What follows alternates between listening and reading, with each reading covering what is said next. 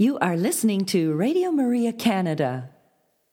We now present Your Life is Worth Living, hosted by Al Smith.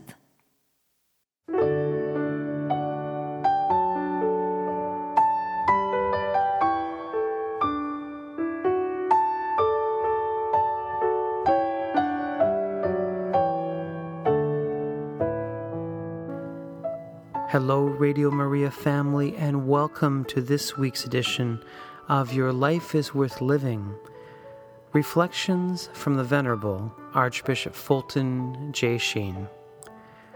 For over 50 years, Archbishop Sheen captivated audiences on both radio and television. Millions tuned in each week to hear his messages of hope and encouragement. On this week's broadcast, we will share a few of those reflections with you, and so we'd encourage you to sit back and relax and enjoy one of the greatest communicators of our time, the Venerable Archbishop Fulton J. Sheen.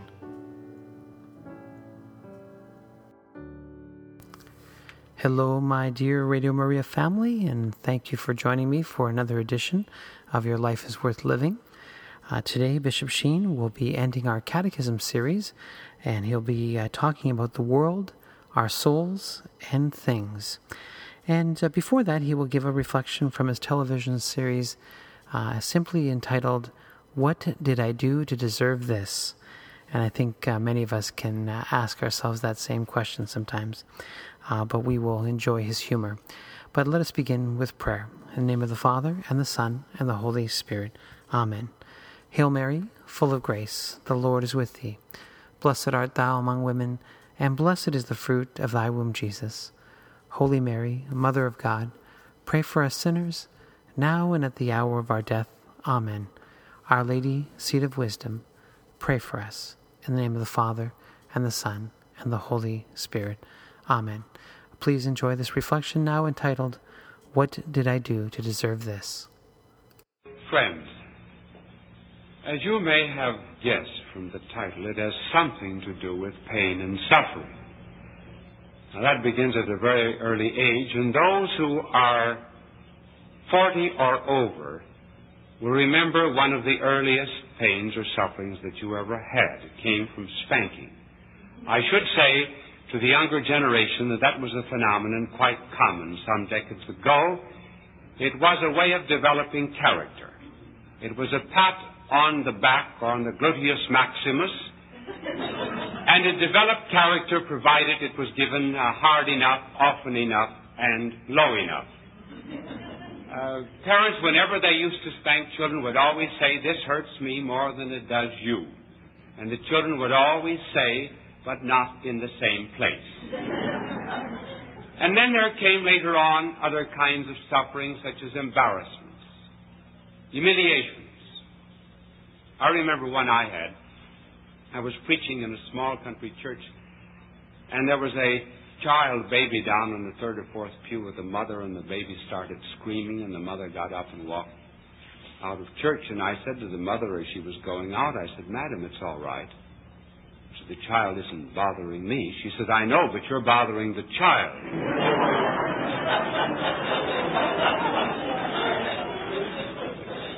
And then there comes the sufferings that are incidental to old age and just health in general. I remember once being in the doctor's office. There must have been about 30 or 40 of us waiting in this office. We had read through all of the old magazines. I can remember one man opening a magazine and saying, I see that Foch has been appointed Generalissimo of the Allied Forces. But after waiting and waiting, it seemed interminably, one old man got up and walked out saying, I think I'll go home and die a natural death.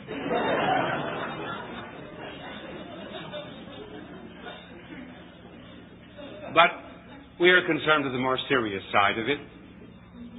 And first the problem of suffering, and then how it relates to us personally. First the problem. Now that camera's getting very close to me, so I'm going to walk back a bit. First, the problem of suffering. It is related in some way to human freedom. God could have made another world than this. He could have made a world in which we would all be good with the same necessity. The sun rises and the east or sets in the west. We could have been good just as ice is cold and fire is hot. But God chose to make a moral universe. One that would be a veil of character making. But how could He make a moral universe? He had to make us free. But if He made us free to be virtuous, He made it possible to be vicious. A man can be a patriot only in a country in which it is possible to be a coward. One can be a saint only in a church in which it is possible to be a devil. One can be a learned man in this world only on condition that it is possible also to be ignorant. No crowns of merit rest suspended over those who do not fight. There's always some great issue at stake. And therefore, in making this world, God took a risk when He made us free. He took the risk of evil. Whenever freedom is given to anyone, there's a risk. When parents allow their children to go out into the world to live their own life, that's a risk. God took a risk at creation and then assumed the full responsibilities of that risk later on the cross. But the only condition in this moral universe of doing away with evil would be to completely do away with human freedom. And if we do not want any dictators upon the face of the earth, certainly we do not want a dictator in heaven. But that's not answering the problem, is it? There really is no adequate answer. There have been all kinds of answers suggested. I suppose there's no one in this world who was a mere human who ever suffered as much as poor Job. Job lost all of his sons and daughters, and he lost his herds of cattle and sheep and camels. And his wife turned against him. She said, "Curse God and die." And then poor Job was afflicted with some disease. He was not allowed to stay in the house. So he went out and sat on a dung heap. And some visitors came to visit Job. Some consolers and comforters. And they tried to explain evil to him. Some of them said, "Job, the reason you're suffering this way is because of the life you've led. You've been bad. And that's why you suffer." And Job was not satisfied with their accusations. He began to be skeptical. He asked questions of God. Why was I born? What did I do to deserve this? Why should I suffer? Why did I ever see the light of day? Why was I ever nestled at my mother's breast? These were the questions that he asked. Now, if a Broadway dramatist were doing this story of Job, he would have done one of two things. He would have made God walk on the stage at that particular moment and answer all of the questions of Job. That would have been very satisfying. Or he might have begun mixing up his own questions and his own doubts with Job's doubts, and in the end there would have been confusion worse confounded, and no one would have known what the play was about. Now God does speak to Job. How impatient we are. What would he say? What answer would he give to those questions? Here's the remarkable thing about what God did. He did not answer the questions of Job. He asked Job more questions. He was practically saying to Job, Job, your boast that you're skeptical, you're not skeptical enough. So he says, gird thyself up like a man, and I will ask thee questions. And he asks questions like this.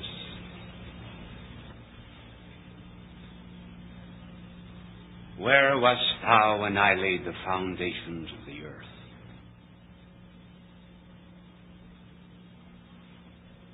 Upon what are its bases grounded? Who hath laid the cornerstone thereof? Where is the hiding place of darkness? Out of whose womb came the ice? The frost from heaven, who hath gendered it? Who shut up the sea with doors when it did burst forth as issuing out of a womb? Canst thou stop turning about the Arcturus? Canst thou make the evening star to rise upon the children of men? And canst thou send forth thy voice? And will thunders and lightnings go forth and come back to thee and say, here we are?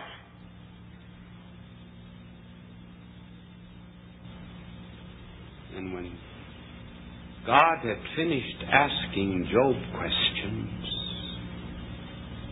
Job understood that the questions of God were more satisfying than the answers of men.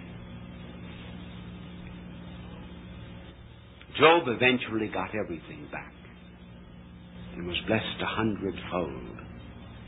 But Job saw in those questions, what is my mind compared to the infinite?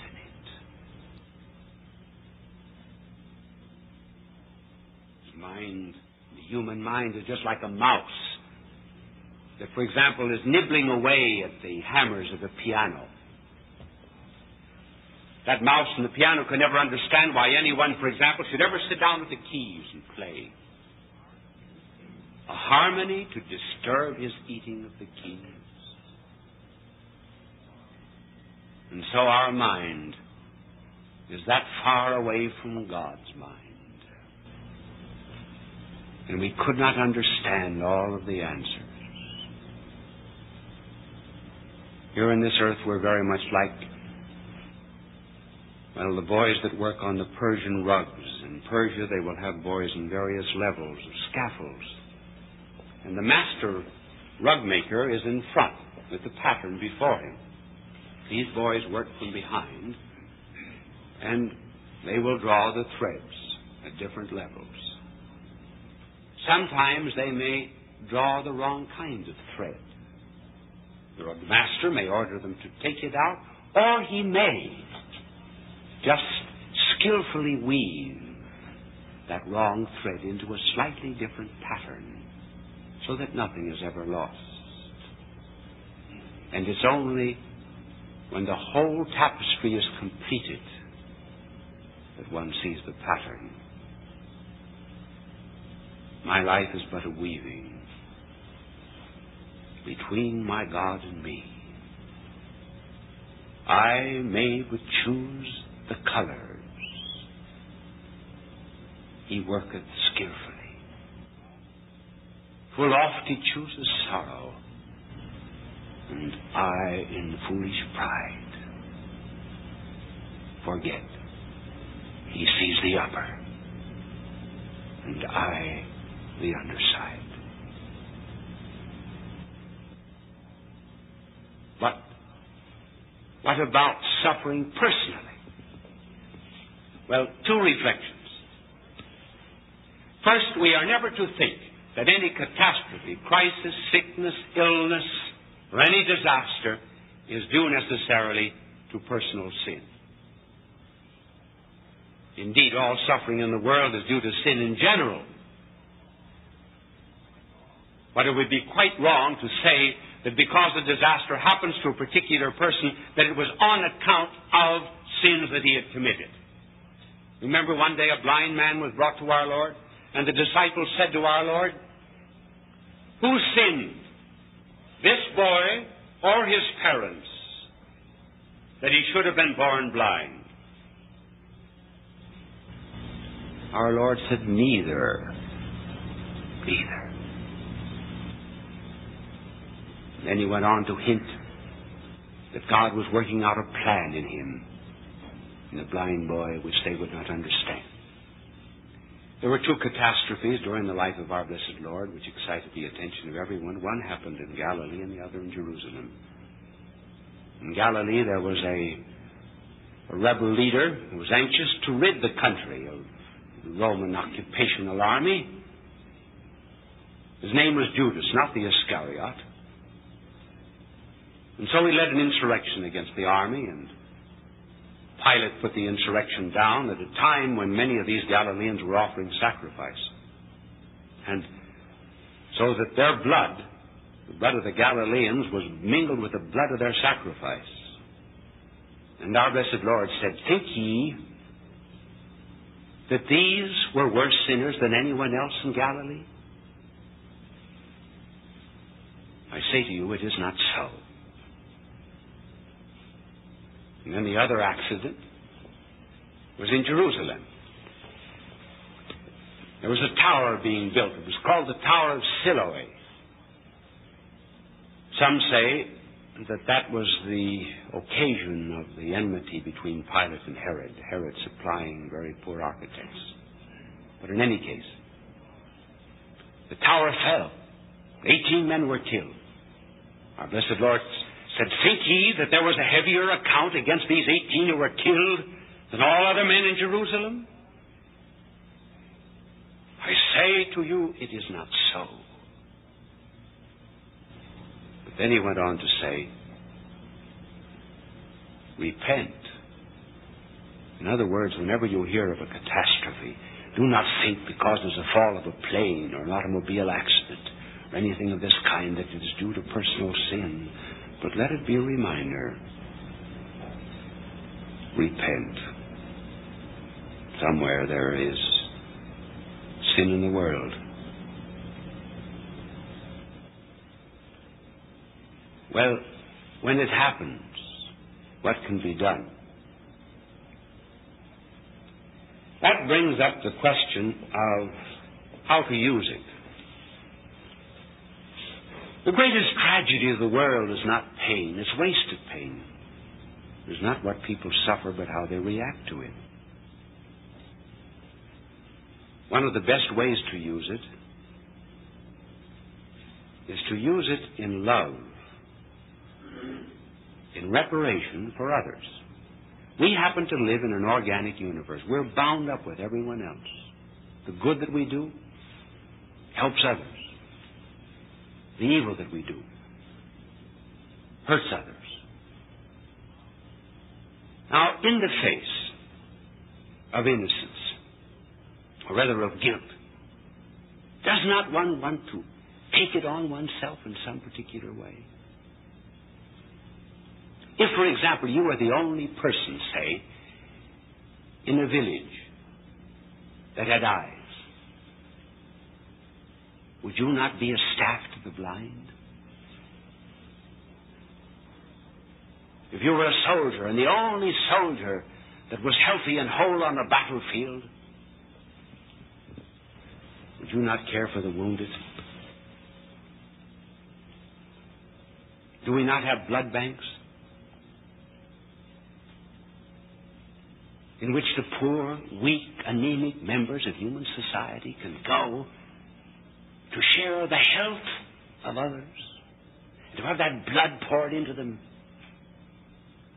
to make up for their poor, bankrupt physical condition?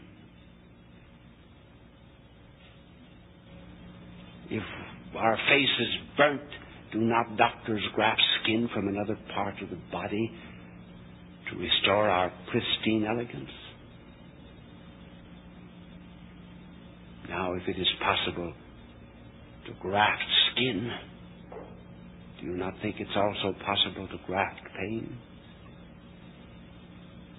If it's possible to graft, to transfuse blood, is it not also possible to transfuse sacrifice? So that we're helping other peoples in the world, doing it out of love. Isn't there a mother in the world that would not take on the pain of her own child? Is there a lover that would not take on the pain of the beloved? And that's precisely what divine innocence did. Came down to this earth in order to take pain upon himself. I used to know in London a man who had been an alcoholic for about 30 years. One day on a park bench he said to himself, "Why can't I be a saint just as well as being an alcoholic?" Incidentally, that suggests that alcoholics are not so compulsive that free will is completely destroyed. Never believe that. Never. And he said to me, "I used to live in a dive when I was an alcoholic with a lot of degenerates and other alcoholics. And now that I'm out of it, I still live among them." And he said, "I kneel alongside of my cot. Sometimes I kneel there all night long." He said, "I see these poor men. They are just as I was some years ago. And I take on their pain as my own." Did you know that there are people in Russia called the Erodivies, the born fools? The Erodivies that will take upon themselves, if possible, the lashes of a communist cruel master in order that someone else might be spared. They're called the Erodivies because they want the iniquity and the evil of others to be visited upon them.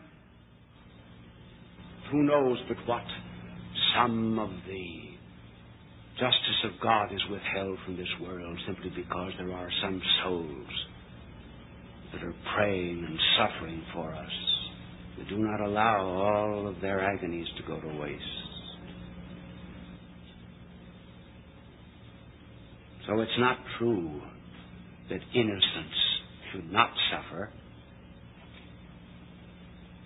As a matter of fact, real love seeks to take on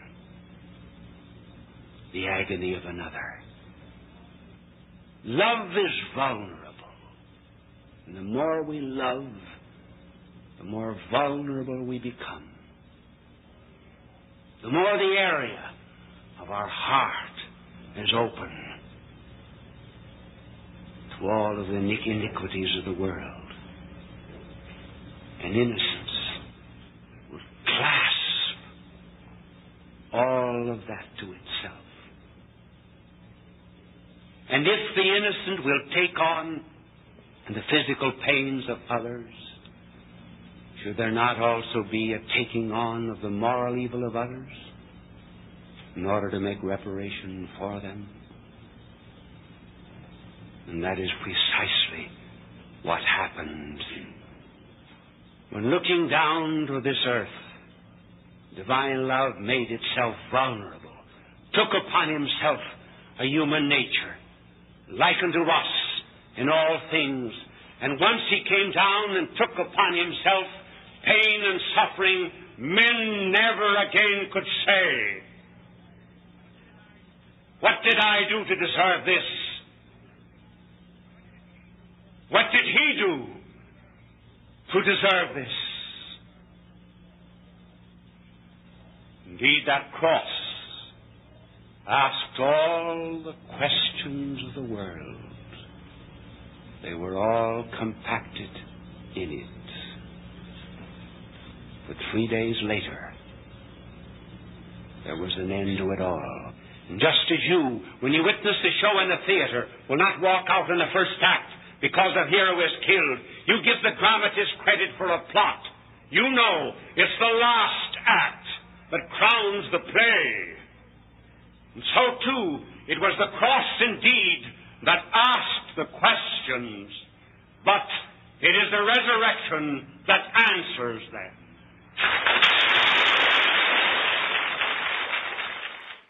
Our sincere thanks to the Fulton J. Sheen Company, who has given us permission to share these broadcasts with you today.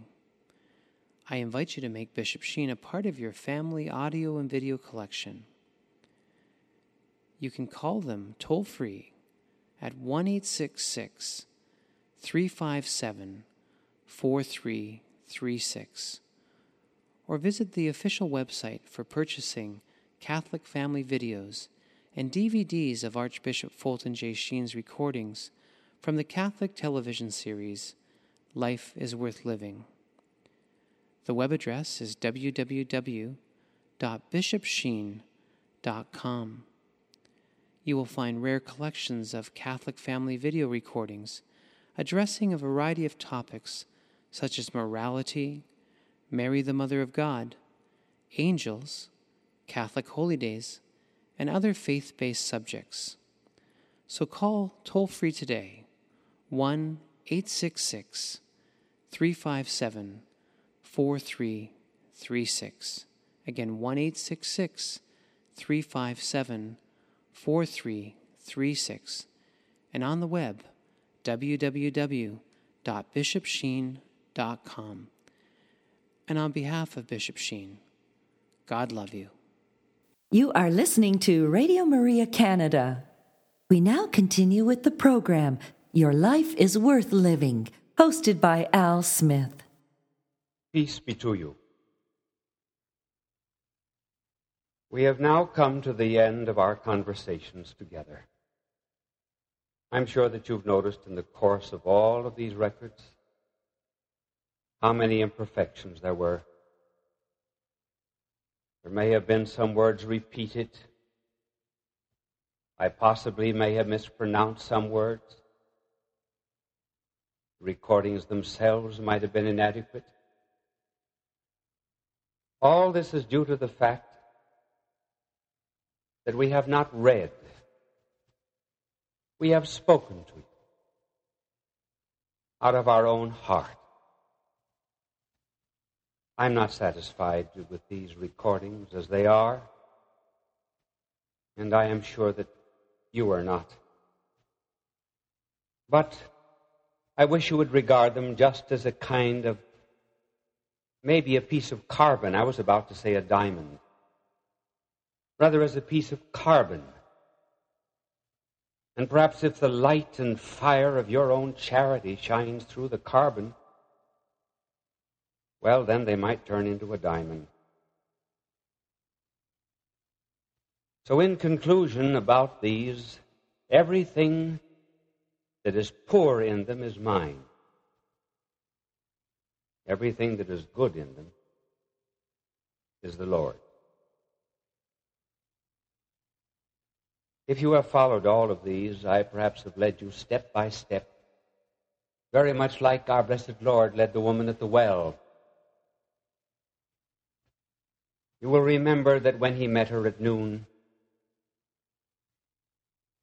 there were a number of steps that she took in coming to know our blessed Lord.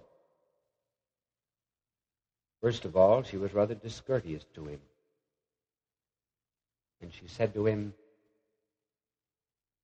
"How is it that thou, a Jew, speak to me, a Samaritan?" The Jews and the Samaritans did not speak. That was all our Lord was to her at first, just a member of another nationality with whom the Samaritans had no relations. And then as she talked a little longer to him, she perceived that he was a gentleman. For she called him Sir. And then in a few minutes more, when he began to put his finger onto her soul and to stir it into a kind of uneasiness, and particularly to tell her that she had 5 husbands, and the man with whom she was living was not her husband, then she said that he was a prophet. This was a step further in getting to know him. And then she went a little bit further when she said, I know that the Messiah is coming. And our blessed Lord said to her, and think of how surprising it must have been to her when he said, it is I, the Christ, the Messiah, who speaks to you. Well, she was so excited when she heard that, she left her water pot at the well and ran back into the village. A short time later, she comes out with a number of village people. And then comes the last name. He is called the Savior of the world. So perhaps I may have led you to some understanding of our blessed Lord. Namely, first of all, he was just a Jew. Then the great gentleman. And then after that, the prophet, then Christ the Messiah, and finally, the Savior of the world. That is really what he is, the Savior of the world. And we never know him until we know that truth. He's Savior because he died on the cross for us.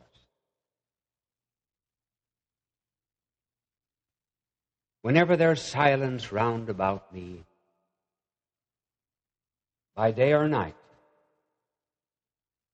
I am startled by a cry. It came down from the cross the first time I heard it.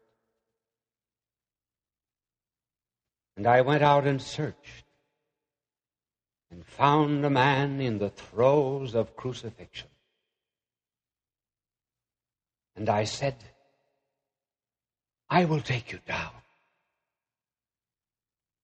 And I tried to take the nails out of his feet.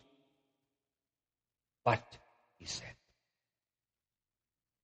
let them be.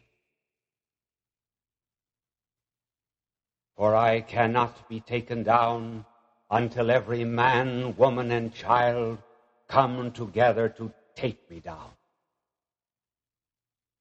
But I said, what can I do? I cannot bear your cry. And he said, go into the world and tell everyone that you meet, there is a man on the cross. That's what I've told you. In all of these hours that we have spent together, there was the man on the cross. Now, through that vision, may I bid you first to look at the world, and then to look at your own soul. First of all, at the world. We are part of it. It is our world. We are responsible for it. And on the last day, we are going to be judged in the context of that world. Our blessed Lord said that he would say to us, I was hungry, and you gave me to eat. was thirsty, and you gave me to drink. I was naked, and you clothed me. And we who are saved, the elect, will ask, when? When? When did we see you hungry and give you to eat, thirsty and give you to drink, and naked did we clothe thee? And he will say, when you did it to the least of these, my brethren, you did it unto me. In other words, there is the Christus incognitus, the unknown Christ in the world, in the poor, in the slums, in the favelas. This is our world. We cannot know Christ apart from them. I know there are many who are predicting disaster for the world, particularly in this atomic age of ours. Even in the close of the last century, there were some who were dimly envisaging this disaster. One day, two great French scientists, with the name of Claude Bernard and Émile Boutroux, paid a visit to a French publisher whose name was Jean Cour. And these scientists said to Jean Cour, we have just begun to lisp the alphabet of destruction. And in the next century, we will have completed the alphabet. And Jean Cour said, and when that day comes, I think that God will come down from heaven like a night watchman rattling his keys. And he will say, gentlemen, it's closing time. And we will have to start all over again.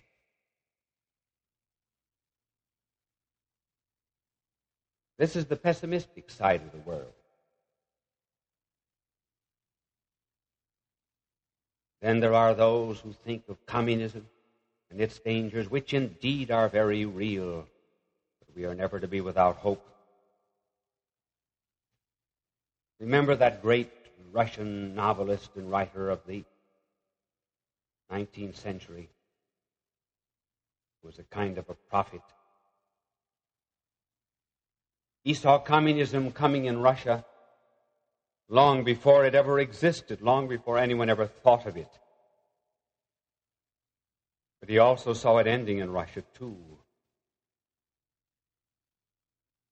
He foresaw a day when the devils would come into Russia and possess it, body and soul.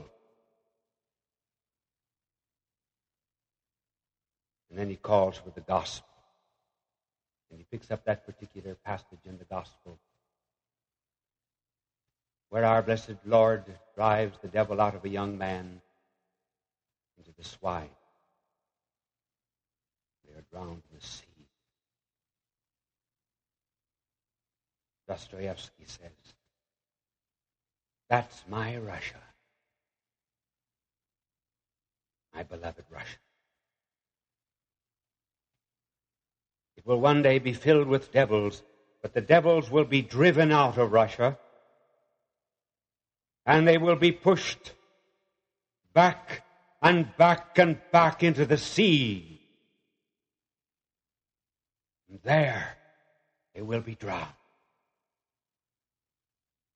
And Russia will sit at the feet of Christ and learn his gospel. Yes, there's hope. Hope even in the midst of all of our trials and disasters and darkness, for we are never without God. If we but return to Him, all can be changed. They can be changed as Noyes describes the home of Swinburne. Remember the English poet Swinburne, who wrote, "Glory to man in the highest, for man is the master of all." Alfred Noyes, the English essayist before his conversion, visited Swinburne at his paternal home in Bonchurch, England. Swinburne took him into the library,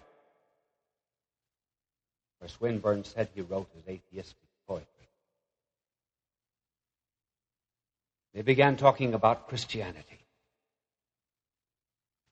Noyes said he literally spat out his words. Years passed. Swinburne went to meet the God whom he denied and was his judge. Noyes later on was received into the church. Noyes went back again to Bonchurch, walked up that same long line of lilac trees. Before him he saw children clothed in white. As they walked, they dropped flowers. He followed them into the home. It was now a convent of the Sacred Heart. Today, it was the feast of Corpus Christi, feast of the body of Christ. Noyes goes into the chapel. The chapel was the old library. And at the moment of benediction, when Noyes raised his eyes to look at our Lord in the Blessed Sacrament, his eyes also fell upon that great window which he had seen on his first visit. And immediately above the monstrance, on that window, were the initials of the paternal Swinburne, unchanged, I-H-S, which is the Hebrew name for Jesus. And thus, all things can be changed by the power of God so sweetly and so gently. That for the world. Now, as regards your soul.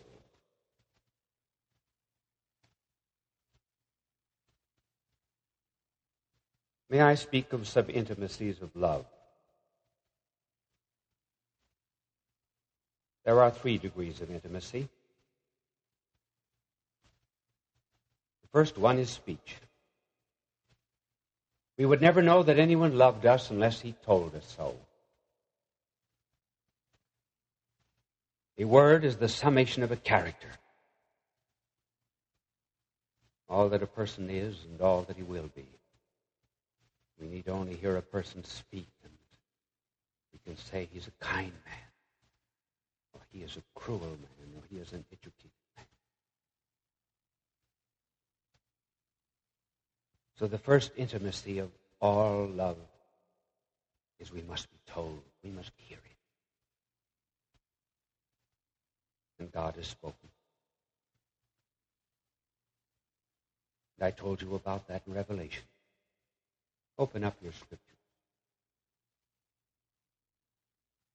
You hear the word of God. But is that all? It is not enough just merely to hear the voice of the beloved. We want to see the beloved. We want to see words born on human lips.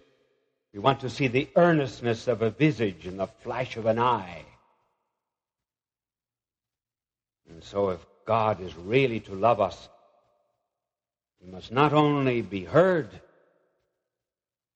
He must be seen.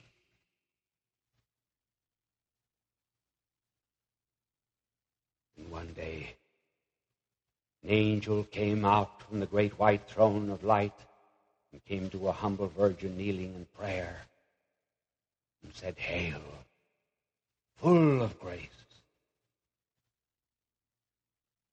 These were not words. They were the Word. The Word became flesh, dwelt amongst us.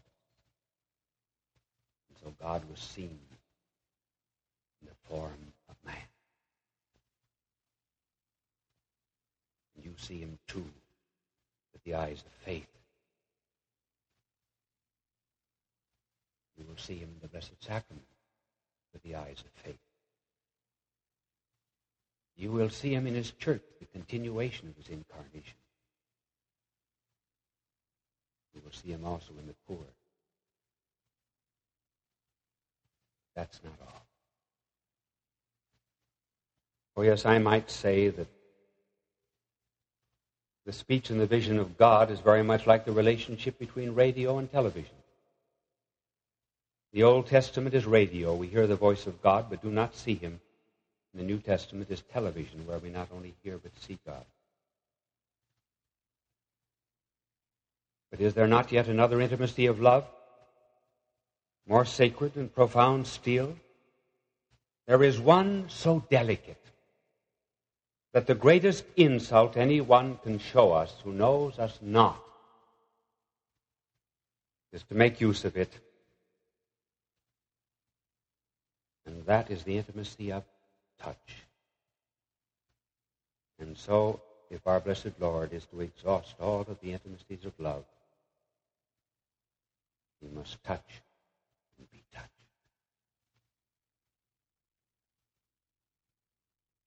He was touched by Thomas, by the Syro-Phoenician woman, and He touched the leper and the sick. And as for you, if the gift of faith comes to you, you will have this gift of touch, which is reserved only for the intimates. The ecstasy of Holy Communion. For just as in marriage the peak of love is the unity of two in one flesh, so in the Eucharist, the peak of love is the unity of two in one spirit. And it is my fervent prayer to God that there may come to each and every one of you who listen to me this third and most beautiful of all intimacies.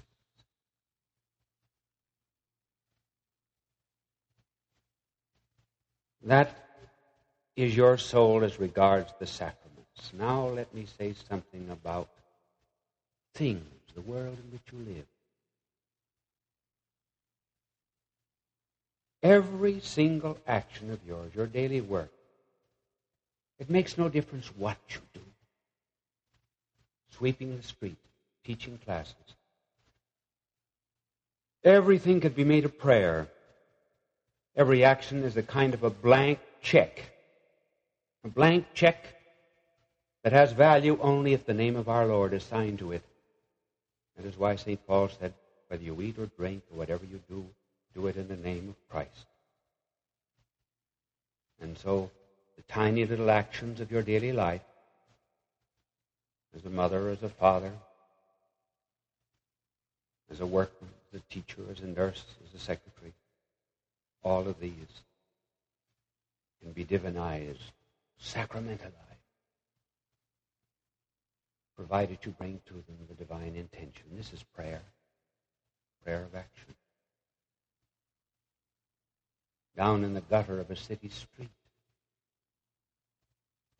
was a drop of water, soil, dirty, and stagnant. And way up in the heavens a gentle sunbeam saw it, leap from out the azure sky down to the drop, kissed it, thrilled it through and through with new strange lives and hopes, and lifted it up higher and higher and higher, beyond the clouds, and one day left it as a flake of immaculate snow on a mountain top. And so your humdrum, routine, workaday world can be transmuted and changed just on condition that you do it all for the name of Christ. It is not important what you do in this world, it is how you do it. Shakespeare said, all the world's a stage. And why should he who plays the part of a king glory in his tinsel crown and tin sword and think that he's better than the one who plays the role of a peasant? When the curtain goes down, they're just actors. And when the curtain of our life goes down, we will not be asked what role we played. We will only be asked how well we played the role that was assigned to us. So it will not be hard to save your soul. But let me tell you this.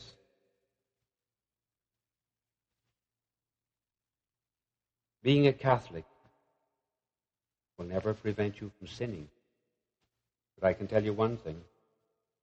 It will take all the fun out of it. And the reason it will take all the fun out of it is because you once have loved. You know what love is. No one else. And that is why sin in the Scriptures is always called adultery.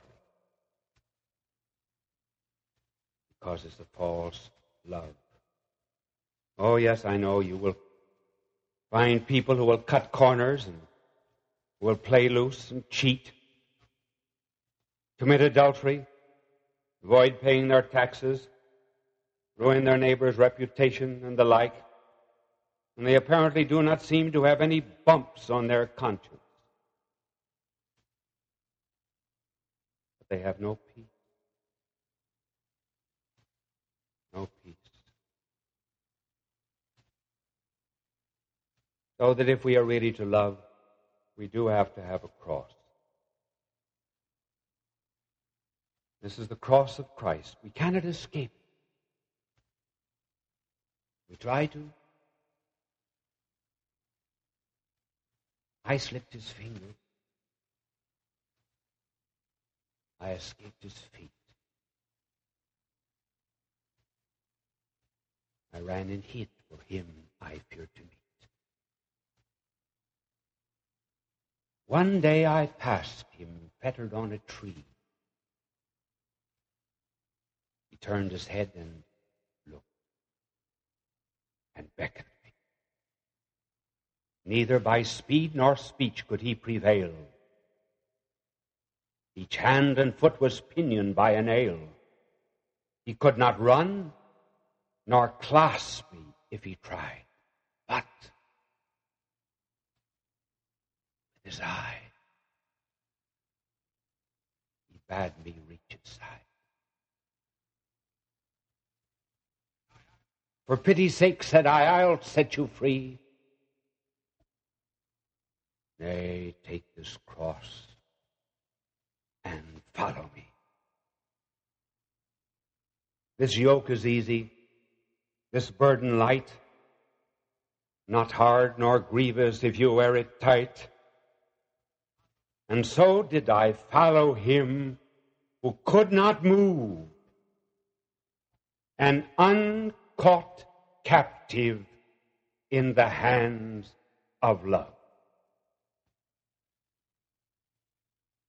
Our time is up.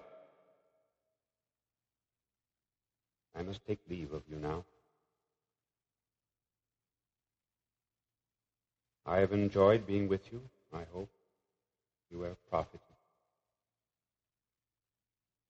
Perhaps our hearts have grown a bit together. They do in long conversations. But may I remind you that your heart, my heart, are not perfect in shape and contour like a Valentine heart. There is a small piece missing out of the side of every human heart. And that may be to symbolize a piece that was torn out of the universal heart of humanity on the cross. But I think the real meaning is that when God made your heart, He found it so good, so lovable, that He kept a small sample of it in heaven and sent the rest of your heart into this world where you would try to be happy, but where you could not be perfectly happy because you did not have a whole heart to love with. And so He has always reminded you that to be truly peaceful, to be really happy, to be really wholehearted, you must go back again to God to recover that peace that He has been keeping for you from all eternity. Your heart will be there in heaven, and please God. So will mine. I will see you in the heart of God. Bye now, and God love you. Hello, Radio Maria family. Archbishop Fulton J. Sheen was a master communicator with an unforgettable voice and ability to communicate the message of Christianity to all peoples. He was a Catholic priest with a tremendous knowledge of Catholic theology. We've been blessed to share his recordings through the generosity of our good friends at FultonSheen.com. I would ask you to visit their website to download hundreds of MP3 talks by the great Archbishop Fulton J. Sheen. Please visit them at www.FultonSheen.com, and there you can enjoy the voice of the master preacher of Christ who touched the lives of millions worldwide with his warmth, wisdom, and humor.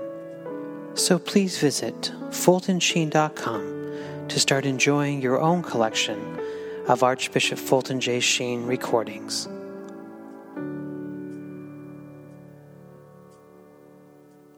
You have been listening to Your Life is Worth Living, hosted by Al Smith, here on Radio Maria Canada.